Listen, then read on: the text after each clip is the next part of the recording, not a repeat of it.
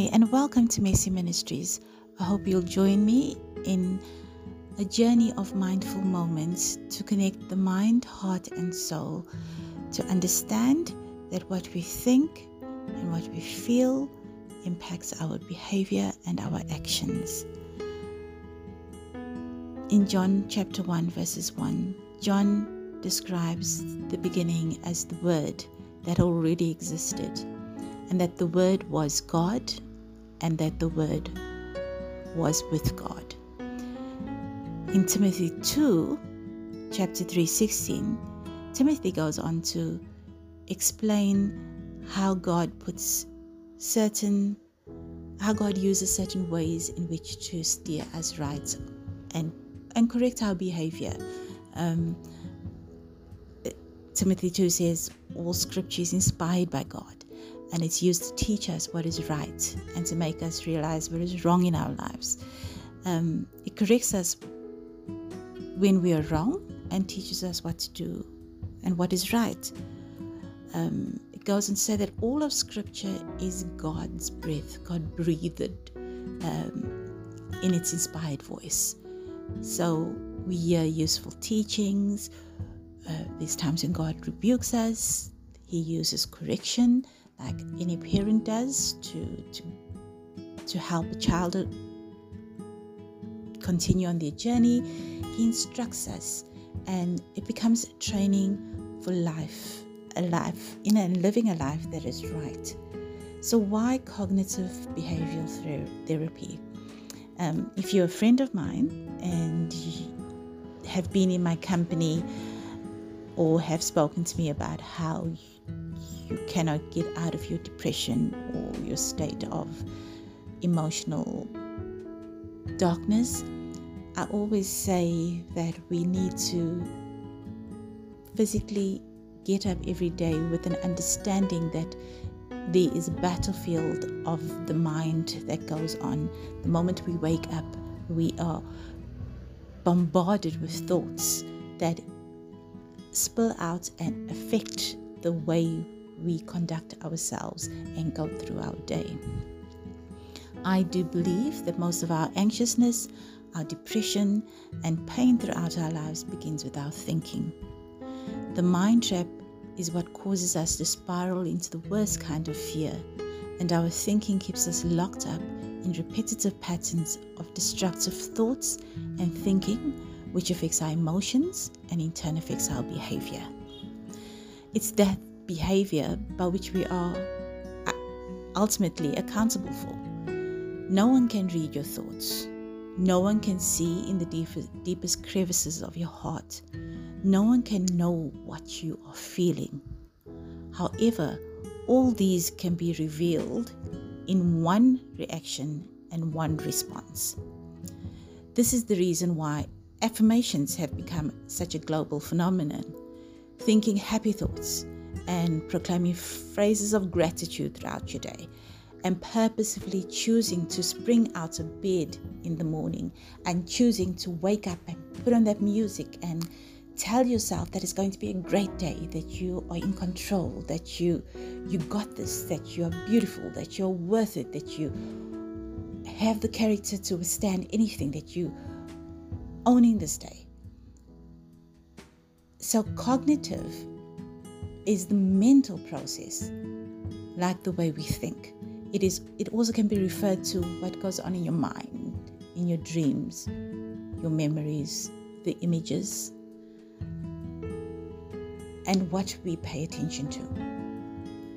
Your behavior is everything you do, everything that you say, how you try to solve your problems, how you act, how you avoid certain things. It can also be the actions you take and the actions you don't take.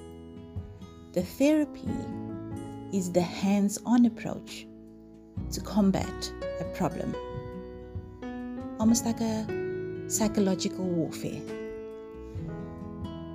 So if we simplify this and look at how the Bible helps in biblical cognitive behavioral therapy, it is to these three foundational truths. The way you think about things affects how you feel. Number one, right? The way you think about things affects how you feel. Number two, how you feel affects how you behave. Okay? How you feel affects how you behave. Number three is how you behave affects how you think and feel. Now, number three can be a bit puzzling if you think about, I just repeated what I said, but if you look at number three, it says how you behave, your actions, your responses are affected by how you're thinking and feeling at that time. In Genesis chapter 20, we hear about Abraham and his wife Sarah. And Abraham and Sarah are journeying, and they come across a place that is inhabited, and they don't really fit in, as in it's, Abraham describes it as a godless place. And it's amazing how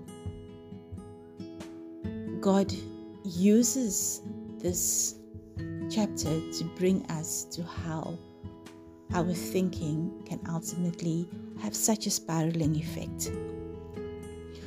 We have to ask ourselves, what caused a man of God, a prophet, a man that God uses tremendously throughout the story of Abraham, to become a liar? So if you read chapter 20 verse 11, Abraham replies, I thought this is a godless place. They will want my wife, and will kill me to get to her. So if you read that story, Abraham actually tells Sarah to tell everybody that he and Sarah are brother and sister. So the Bible explains that Sarah was a very beautiful woman. So Abraham thought, if they tell the people of this place and the king that Sarah is his wife, they will take his wife away from him because they want to try and get to Abraham. So if we look at this under the foundational truths and apply them to Abraham's story, we will then understand the number one truth being, the way you think about things affect how you feel. Abraham was thinking that this place that they arrived at was a godless place, and they wanted to kill him to get his wife. Because of that, in his thinking, he felt anxious, paranoid, and on edge. Number two was how you feel affects the way you behave. Abraham convinces his wife to lie and to tell the people that she was his sister. He also lied and said that she was his sister. In Genesis 13, when God called me to leave my father's home and to travel from place to place, I told her, do me a favor, wherever we go, tell the people that I am your brother. Foundational point number 3, how you behave affects how you think and feel. Now, can you imagine what Abraham was thinking when his wife was up in the king's castle alone with him? So the king coveted Sarah, and he did. He wanted Sarah as his own, thinking that there's nothing wrong. These two are brother and sister. So here is Sarah pretending to be Abraham's sister, and now in the presence of a king who is now wining and dining her, leaving Abraham by himself, having to think about what his wife is up to in the castle alone with the king. If the Lord had to intervene through a dream to tell Abimelech not to sleep with her, you know what his heart's intentions were. So God intervened in the king's mind through a dream. I'm sure Abraham knew so well So not only is Abraham having anxiety, but now the thought of what is happening in there adds to what he is already thinking and already feeling. And all this began with, I thought. So let's think about this for a moment.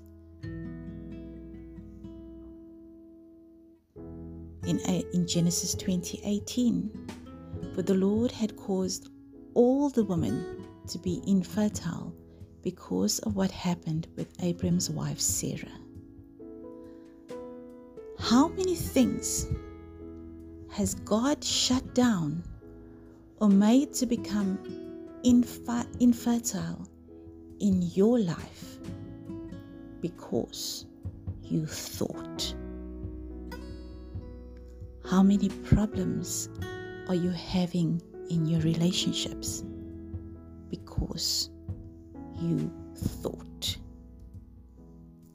Let that sink in for today. What are you thinking that is causing you to act, is causing you to behave, and causing you to feel because of your thoughts?